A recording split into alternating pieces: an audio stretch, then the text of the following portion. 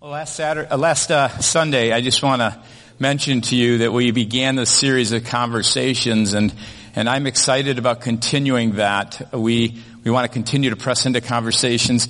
We know that these are not necessarily easy; they're uncomfortable, and it's okay. I think in every home, at times, you have these uncomfortable conversations, and I believe as a nation, it's important that we have these conversations. So we're going to kind of press into that. I know that when you do something like this, some may be offended and some may feel offended because you went one direction or you didn't go this direction. I get that. We are all at different places. We're at different levels of understanding.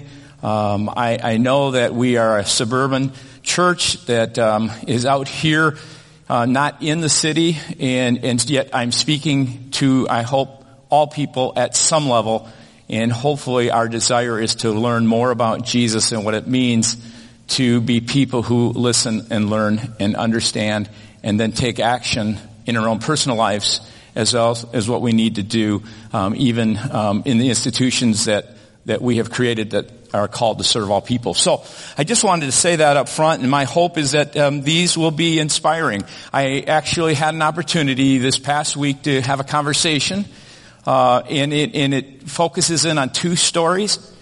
One with a wonderful person who has served in a lot of different areas, has been the assistant U.S. attorney, has been a Hennepin County judge, and she has also been the Minnesota Commissioner of the Department of Corrections. So I was able to speak with Cheryl Ramstad. Some of you may know her also as Jim Ramstad's sister, the congressman. And they at one time attended here. And I'm trying to have these conversations with people who have been connected here. The other person is George Lang, who is an ex-con, who is now working FreedomWorks, and he's in what I call a reentry aftercare program for those who are coming out of the prison system. So I'm just going to give you a clip of this, and when you watch this, you can watch the entirety of this if you would like by going to our webpage, and I believe it's under Conversations. The documentary is called 13th, and it refers to the abolition of slavery, the 13th Amendment, which, if you read it, it's really interesting because it talks about abolishing slavery except for people who committed crimes. And it was a documentary filmed in 2016. Excellent insight into the prison industrial complex and how it's been built on the backs of inmates, and ties in with the racial discord that's now going on.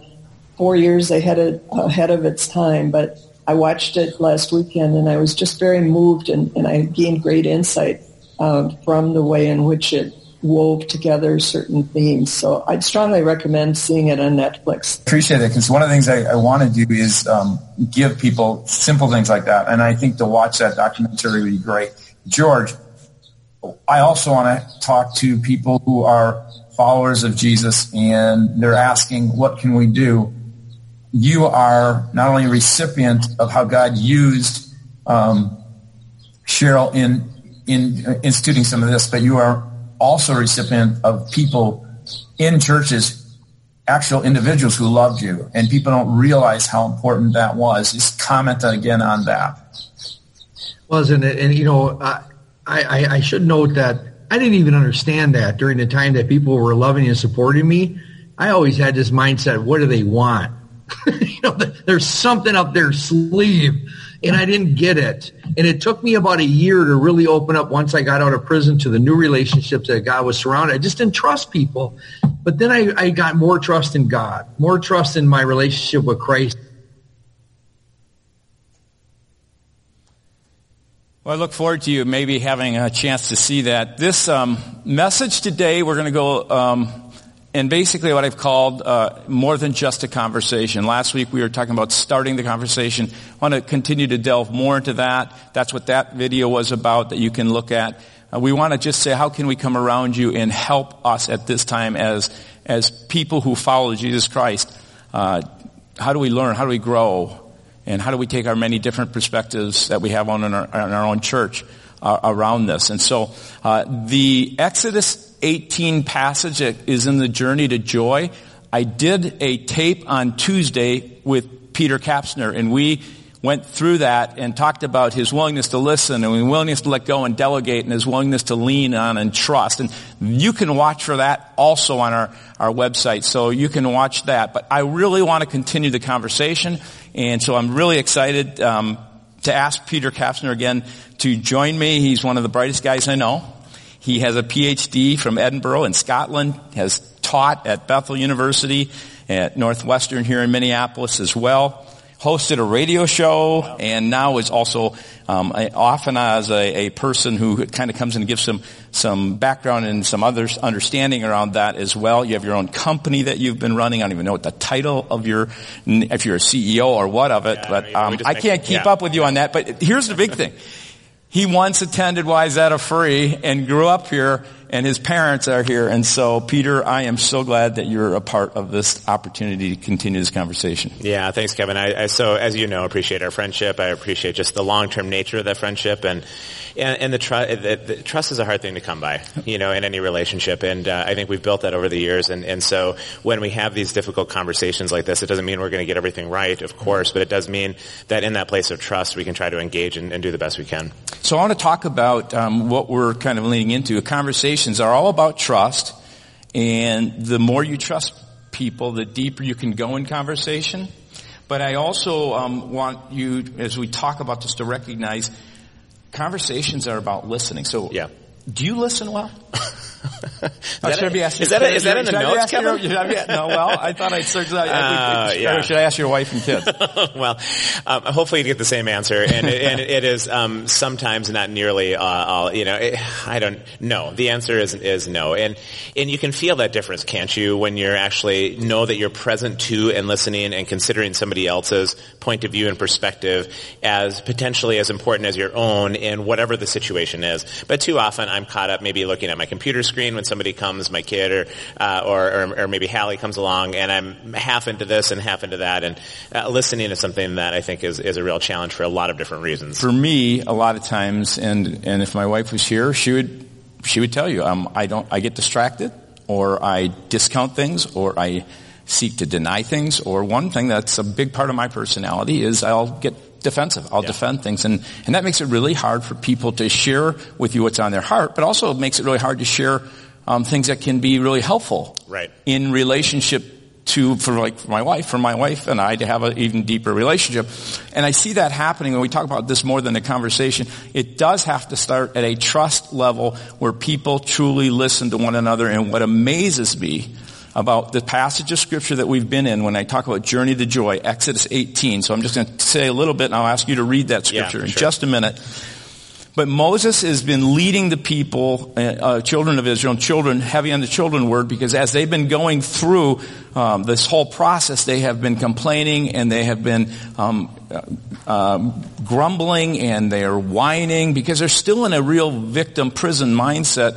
And God is freeing them and saying, your joy is to be in me. Find your joy in who I am. The power that was once over you in Pharaoh is nothing compared to the power that I have. And then he demonstrates it with plagues and the Red Sea. And then he leads them into the desert and they complain and they cry. And he's saying, I want you to find your joy, not only in me and what I can provide. I can provide the water. I can provide the bread. I can provide the meat in which the birds that came. I can provide, even when the enemy was raiding them from behind, I can provide the protection you need. Because of this, your identity, you're my child.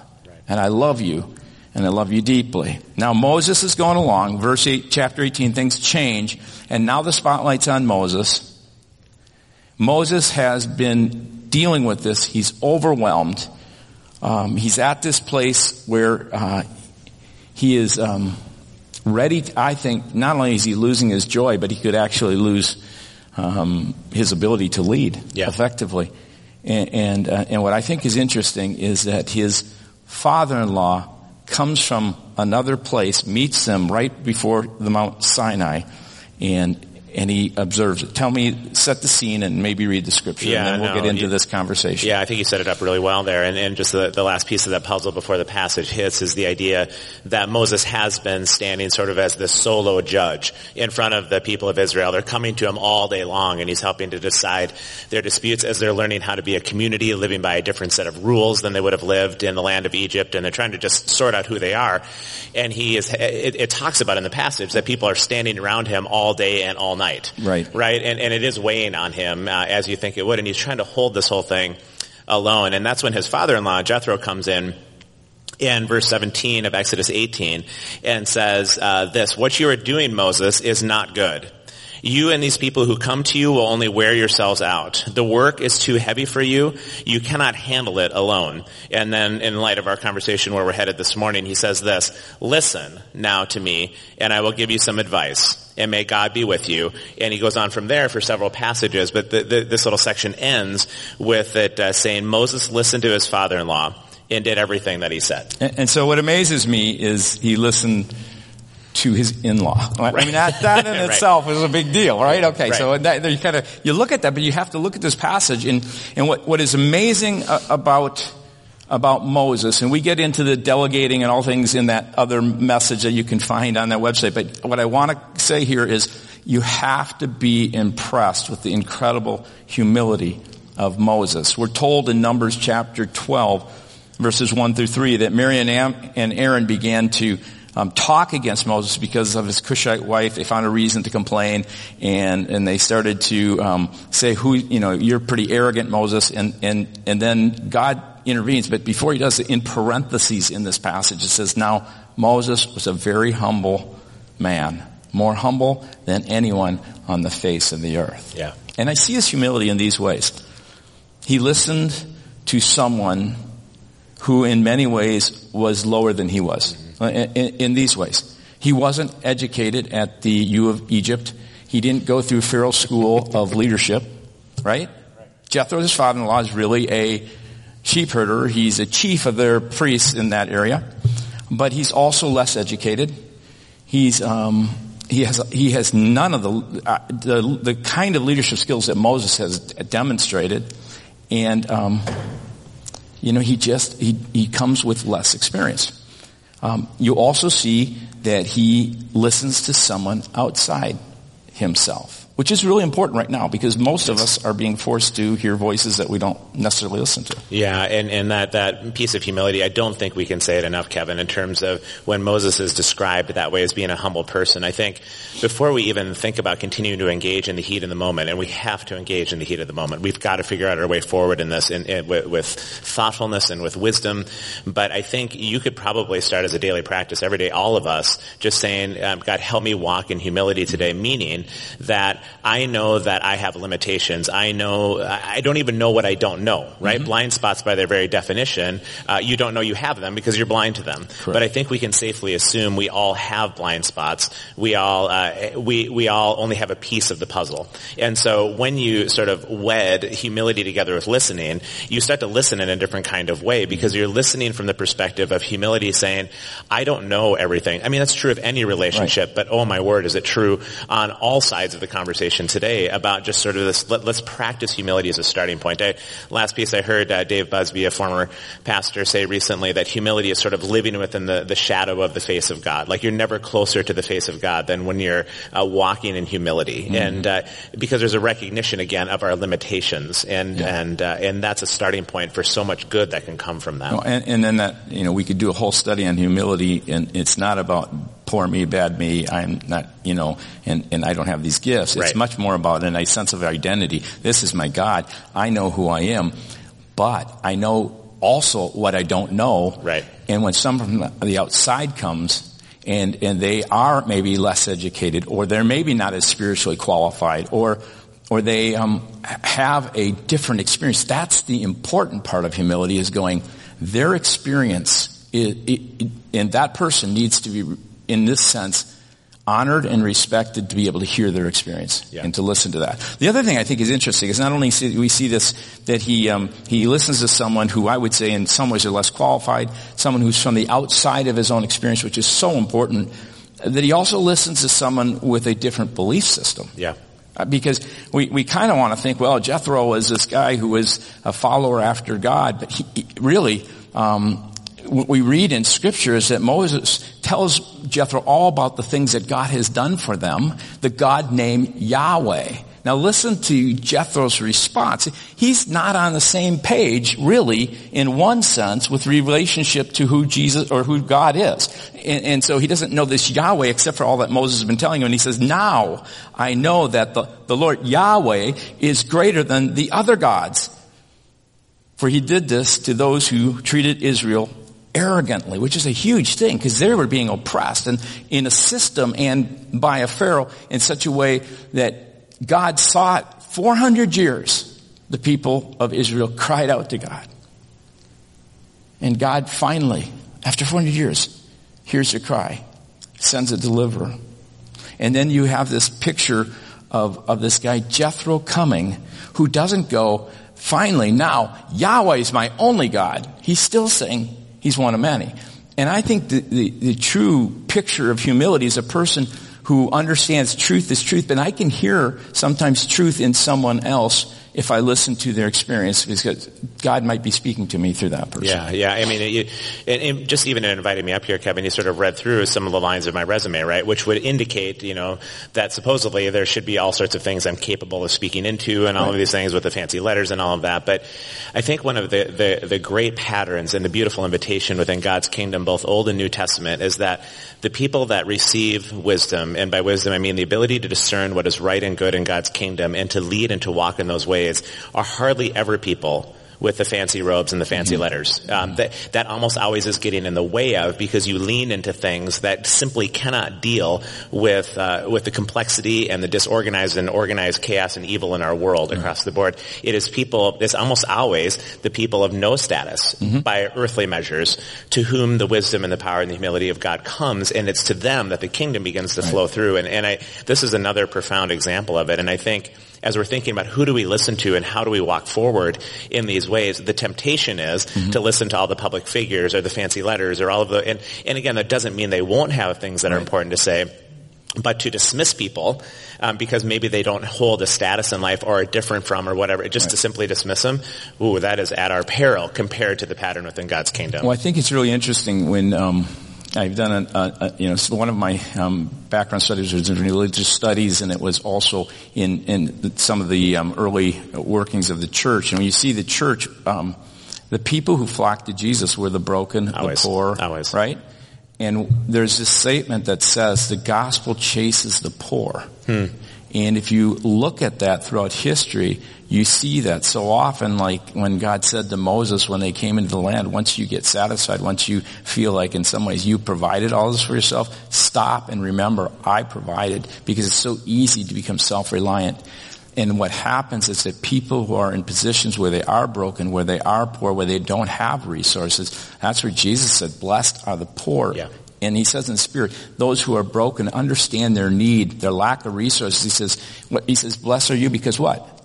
The kingdom of God, the presence, the reality of God is possible, because he says, in your poverty, I can come because of your humility with resources to provide. Yeah, so, if I can just jump in on that quickly too. I just heard somebody recently talk about that very beatitude of Matthew 5 where the voice of God had been relatively silent for 400 years in the nation of Israel. You may want to pay attention when God begins to speak again after 400 years. And the first thing Jesus says is, blessed are those who know they don't have what it takes, or blessed are the poor in spirit, because when you know that, you begin to lean into something different. And to you, the kingdom begins to unfold. It's a really profound invitation. And again, we could get into a whole other area of numerology when you look at 40 days and 40 nights. And I've never thought of that. I have thought of this 400 years in relationship to the oppression that Israel had been in Egypt, and I've thought about the 400 years with regard even to our own nation and what's happening in the black culture today,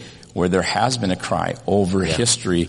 I have really believed in my heart that God is in this process, and I'm really praying that with George Floyd and this death and others before, but this is one that's redemptive, where God gets a hold of all our hearts and we go, okay, and it's not about assessing, placing blame, but everyone needs to kind of go, okay, where is this about me, and where am I in the systems of this world And what does this look like for some to have some privilege and some to have not? But that's to get into something else. I just really believe as a church, and I will say this to our church,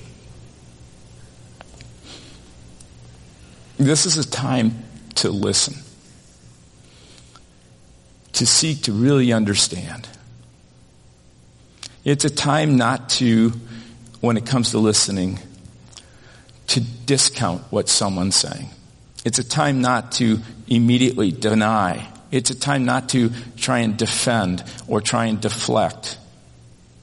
But this is a time to follow the example of Moses, the most humble man on the face of the earth, who was willing to stoop down, whether it was education, whether it was outside their experience, or even if it was, like I said, a person who didn't believe just like he did. Yeah. And he listened. And what's so cool in this passage, we talked about it on this other one, again, on the web, you can listen to that. But what's so cool about that is that God came in, and Jethro, I love his, he said, he says, do this if God commands. So he doesn't even come in and say, you need to do this. He says, you need to listen. Yeah. And it's not just listen to me. It's not just listen to the voices out there. It's to listen, and listen then to God in your heart of hearts, and to do so with humility. So Peter, I've gotten some pushback, obviously, even from last week, from both sides. Yeah, you didn't go far enough. From some saying, "What are we doing?" This has been blown out of proportion. Or they send me a video of an account of a black person who says they haven't ever experienced white privilege or any of that kind of stuff, and it's kind of like, so what do you think of that pushback? What's your response to? You invited me up here for this, though. I'm asking you to kind of say, what's your thoughts? You're outside in one sense, so you can speak to it. Well, I think, and this is where listening intersects with what your question is that I think if we're not careful, and myself included in this, is that we live in what people could call an echo chamber of our own thinking, meaning we sort of already have our defined views about this, and then we are more prone to then simply listen to those views that match our own. So we might find a video that says, we probably are already thinking, hey, look, XYZ about the situation, and now this video confirms it, and now it's sort of done and dusted, and I can wash my hands of the whole situation. Right. And I think we, even as a country, but certainly as people, we live in the echo chambers, and so we're always listening for kind of like buzzwords, like, does this person align with my thinking, and do they not? And I think there's a much more profound and important invitation here, understanding that there isn't one perfect way forward that people are identifying. Right. Okay, I don't see any voices out there that say, if we do X, Y is going to happen. I think we're in the mess of the chaos of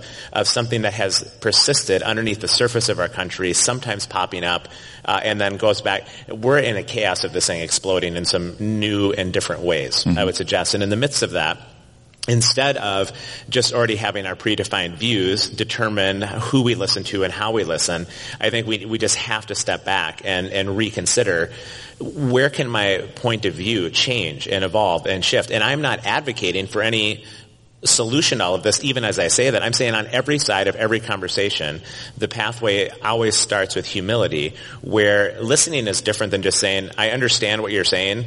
The listening in the scriptures is that I am going to take and hearken to your point of view and consider that as important as my own in the situation, as we try then together to navigate towards the truth that will set us free from some of these sorts of things. And so I would just, to the people, understandable, I get it, people, there's always, you go out on Facebook, right? There's always somebody on this side and somebody on this side. But I think it's that idea of just, you have to set some things down, and be willing to say, maybe I'm limited here. And that's that first step of humility. Where we end up, it has to be within the truth of God's kingdom. It can't be a political agenda, right? It can't be because we advocate for this side or that side, Democrat, Republican, or where we fall on the Black Lives Matter movement. We have to stay committed to the truth of God's kingdom wherever that leads us. And the only way to get to that truth, I would suggest, starts with humility, starts with listening, trying to thoughtfully work through all of these things together, and being willing to change our point of view should circumstances merit it. Well, I found it interesting when I was doing the pre-interview with Julian Johnson, who is one of our black attenders in our church, and I was asking about, I actually even asked him about white privilege, and he goes, in his situation, he goes, I haven't. He just said, I don't, it hasn't hit me that way, and yet he could talk about places in his life where he's experienced that both what I would just call racism. And yet he said, but I also have a different temperament. Yeah. And he said, I have a temperament that's going to, push loose and do that. And so I think what was interesting, not everyone in the black community has experienced that, but I would say on a whole, because of it being in the system, the 400 years, yes, there is this that's going on. And, I think people, they resist sort of these monolithic statements, meaning that this is what every black person has experienced, and if you're not careful, then you'll dismiss the reality of the patterns that are going on. I was once told by my advisor in Edinburgh, maybe don't use the phrase Christianity as much as if every Christian is having the same experience. But what you can safely say are there are profound patterns within Christianity, and I think it would be very hard to argue against the anecdotes and the data and stuff like that there hasn't been a pattern of significant violence and oppression and all of what we're talking about here. So to dismiss something just because 2 or 3 people maybe had a different kind of experience is really, I would say, lazy thinking to not recognize that there are profound patterns that can be substantiated over time. And I think that's what's being pushed to the surface I think so right too. now. I think it is the patterns of that. Racism is really interesting. It's not merely something unique to the U.S., but we have an opportunity, I think, as a nation to lead and to model a path forward. It's Flag Day today. And I just thought to myself, as I watched what's going on, again, wherever you're at on the protests, the fact that, and I pray that we preserve the opportunity to not for people to burn and destroy other people's property, but for people to be able to speak, I think is a very important part of what needs to happen. And I praise God for the fact that we have a country, for the most part, that allows that to happen. And from that standpoint, I'm grateful for that. Yeah. And when we put the spotlight on, let's just say, Black lives right now, it doesn't negate all the other things that are good in other parts of our and to agitate. I mean, I understand the idea where people are saying all lives matter or blue lives matter, that sort of thing. But I mean, can you have the wisdom of the times? I mean, I heard the analogy of saying and I'm sure other people that are watching and listening right now have heard the same analogy that all houses matter, right? But if there's one house that's burning, that's the one that you're paying attention to. It doesn't mean that the other, but it would be foolish to stand there in the street and say, well, we're not going to do anything about this burning house because all houses matter. Why should we? Can you understand and read the times? And I understand it's chaotic and there's things that we maybe should resist and things that we should pay attention to, but we need to stay in the conversation with humility to sort out what the solutions are going to be. On that note, I want to read something from Greg Waybright, who was a ministry colleague of mine. In fact, I worked for him. He was the former president of our Free Church Seminary, and he had put this on his website. He was the president of Trinity Divinity School, and he writes, noting how racism, prejudice, and discrimination are found in every society around the world because it is a sin issue. And again, we got to be careful to say it's a sin issue and then not deal with the patterns and things that are actually happening. But he says, whenever I speak about Black Lives Matter, so this is my colleague, former president of our divinity school. Whenever I speak about Black Lives Matter with people who grew up in a kind of evangelical churches like I did, I almost always get the same response. Of course they do, but Christians believe that all lives matter. And of course, Greg says, they do. And then he goes on, but I've tried to point out, kind of like you said when a house is on fire, that even though we know the Bible teaches that every human life matters because we are all created in the image of God, in every country I've ever visited, I've discovered that there are certain lives that are treated as if they don't matter. Yeah.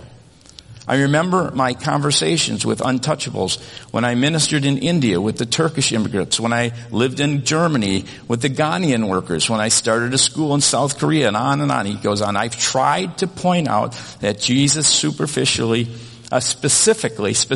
identified with and blessed those whom others in his world were treated as if they did not matter. Yeah. I've added that if we are going to identify with and bring good news to people in our world as Jesus did, we need to do the same. And in light of that, he writes, I think it's evident that Jesus would say that in America, Black Lives Matter. Yeah. And for that very purpose. Right. And then he goes, I confess, and this is what I confess too. I spoke with one of our attenders who is a black lady who I talked to, and I just really respect this family. and they were sharing some thoughts that I'm going to actually try and do a conversation with that I thought were really helpful. But we're just sharing some thoughts about, even last week, there was confusion and communicating. That's the hard part of communicating. I wish I could just say it exactly so I could. I know, right? People could, but right. That's the whole part. But that's part of the mess that you and I are even in right now. Correct. I mean, it's not like we're coming through with like perfect dogma. We're trying to sort this out even in like live in person here. So Greg Wainwright, a colleague of mine, this former president, is in the same boat I am, because he says, in many conversations I've had about this matter, I've often encountered either anger or glazed expression, often from folks I feel quite close to. Yep. I've looked for ways to communicate something that seems to me to be at the heart of the life of Jesus, and I'm trying to work better at doing it, which is an interesting thing about this conversation. Again, It's not easy. We're easily misunderstood, or we don't make the point as clearly as we'd like to. And so he says, I've got someone that I think could say it better than he himself did. And he quotes a Reverend Chuck Hunt. He says, when we reflect the image of God, we do so without division between people. You know what? I need my readers. I could be a reader. Hey, well, you can read it. Go ahead and read it. I'm so much younger than you. My eyes are, That's right. I forgot you're 25. Yeah, 26. All right, where were you reading from here? Right here. Okay. When we reflect the image of God, we do so without division between peoples, but with our distinct ethnicities and cultures still intact. Jesus breaks down the divisions between us, but leaves the distinctions in place, time and time again. So let me just comment on that. When there was a period where we're saying colorblind, we need to be colorblind, which is really true. Let's not look at color and make that the determination. But at the same time, today, what we're saying is, no, we need to see color. We need to see those differences. And that's part of listening, because it would, again, be discounting you if I didn't see some of the uniquenesses of who you are. So now read the rest of that, because that's the part that I think really gets to that, if you would for me, please. Absolutely. Thank you. I'm so glad I asked you to do this. I serve you, Kevin. Yeah. So Jesus said things like, let the little children come to me. While his disciples protested that the children are not important, Jesus stopped on the road for a man yelling, Son of David, have mercy on me, while the disciples are telling the man to shut up. Because the blind beggars were not important, Jesus invited himself to a tax collector's house for dinner, while the crowd was saddened and confused because that man had been a cruel thief. Jesus made a sinner important. Jesus spoke with a woman at a well in a city he didn't have to go to, while his disciples complained about going there. His actions and his words allowed her to know that she and her people mattered to God. These are people on the outside. I mean, for sure, the Samaritans. Instead of telling a story about his own actions in the world, Jesus tells a story about a Samaritan to the lawyer trying to trap him. In the process, he redefines what it means to be a neighbor and says, go and do likewise. Jesus says children matter, the lame matter, sinners matter, women matter, Samaritans matter, Black lives matter. Church, we need to have a talk on his way to give his life for the whole world. Jesus proved that he loved everyone by making specific people matter, and now it's our turn. So I believe that's important for the church. I think it is too, Kevin, and I think, that there might be some understandable resistance because there's so much anger involved. Again, understandable anger coming out of this that you sort of want to turn off to because it's so angry. And there can even be this sense of, you need to shut up and listen now. I mean, you hear some of that happening with some of the movements. And I think the invitation even to that is to recognize the anger, bear the burden of that anger, and still move into a posture of listening. You don't have to agree with the idea that everybody should just now shut up and listen, but that doesn't mean you should then tune out.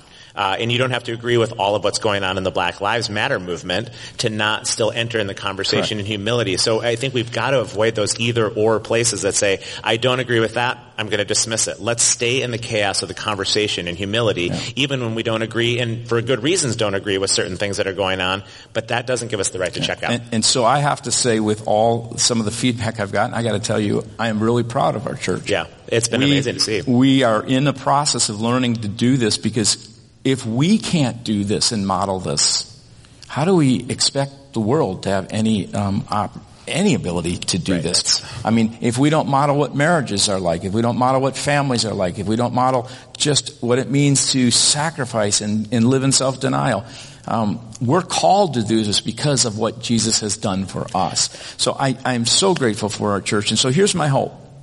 My hope is that this is more than a conversation. One of the things I've gotten from people is they say, tell us, what can we do? Here's what I'm hoping from this conversation. This is what I call more than a conversation. I'm hoping it'll do two things. It will raise awareness, where we will learn and listen and read and do or watch, and things like that. And it will also lead to some action, to however God leads you to it. And I'm going to ask you, if you don't mind, I was going to have you do this later, but if you'd put up the slide, if you would, there are going to be some what I call a resource list that you can find on our website, where there will be some video content. There's one of them is Just Mercy by Brian Stevenson. I read that book a number of years ago. It's now out in a movie. It's free. If you go to a couple different of the sites, you can watch the movie free. It's one of the latest releases. Good thing to watch. There's video content, articles, and books that we put on there that will help you work through this conversation. The other thing is people say, well, I want to do something. So one thing you can do is raise awareness. The other is you can serve. There's serve opportunities. And we got Mobile Hope, Transform Minnesota Source, and we have on our page, if you go to our website, it says awareness, and I think the other one says action. And so you can hit one of those and find this information. I want to close with a note I got from someone in our church family. You need me to read that note? No, I'm sorry. No, I know. It's a very beautiful note. Yes, Dear Kevin, my husband and I watched the forum this morning. That was last Sunday. Yeah. Thank you so much. It was a very positive and excellent dialogue. These last 2 weeks have been sobering. We have black neighbors across the street and have been having conversations with them. It has opened our eyes to the fear they experience regularly for their children who are in college and high school. They're from Chicago. They have now been our neighbors for over 8 years now. The day after George Floyd was killed, and we all started to see that video, our neighbor put a handmade sign in their front yard. These are the Chicago neighbors. Stop killing black people. And this person wrote, it brought us to tears. So we made a sign of support and put it in our front yard. We had no idea that the small gesture would mean so much to them. Our neighbor came to our door, thanked us, and told us that she sent the words on our sign to her mother back in Chicago. We told her we have her back and they could count on us to be there if they needed us. So Kevin, we all have much to learn and need to move forward in love and compassion. And I think that's the bottom line of humility. Yeah. We think maybe we got to do something really big. It really is, God, what are you asking me to do next? What does love look like here? What does compassion look like? My wife, Grace, sent me this quote, which I'll kind of end this on. We're not called by God to do extraordinary things, but to do ordinary things with extraordinary love. Yeah. And I believe that's what God calls us to when he says humility and love and compassion. I'm going to close this with a scripture that I'm just going to read. This is another one of the prayers that we had as a staff that we did when we did the Daniel 9 prayer, where we wrote out our own prayer. One of the staff members wrote this prayer, quoted from James. And I will say that Andrea is the one that led us in this. And just for you to know, Andrea Habeisen, our pastor of worship and prayer, was on a call this Thursday night, a national call with about 5 or 6 prayer leaders in the Minneapolis, St. Paul area. And she was one who was a part of that and led some prayers in that. And so I'm thankful for the gift she's given us. So here's what this person prayed, and I ask you to pray it with me. And then for those of you who want to stay, we're going to go into communion and have communion together. So I'm going to ask the team if they want to come up at this time. That'd be great. Let me pray. My brothers, show no partiality as you hold the faith in our Lord Jesus Christ, the Lord of our glory. For if a man wearing a gold ring and fine clothing comes into your assembly, and a poor man in shabby clothing also comes in, and if you pay attention to the one who wears the fine clothing and say, you sit here in a good place, while you say to the poor man, you stand over there, or sit down at my feet. Have you not made distinctions among yourselves and become judges with evil thoughts? If you fulfill the royal law according to the scripture, you shall love your neighbor as yourself. You are doing well. But if you show partiality, you are committing sin and are convicted by the law as transgressors. Father, this person prays, applies to me. Search me and know my heart. Root out my thoughts that are lesser. Do I think more highly of myself because of my actions, my heritage, my righteousness? Do I identify with my race and culture and people more than I identify with your unified church? Do I favor people that I think are better in some way? I confess all the ways I have fallen short, not loved, not cared for others. Amen.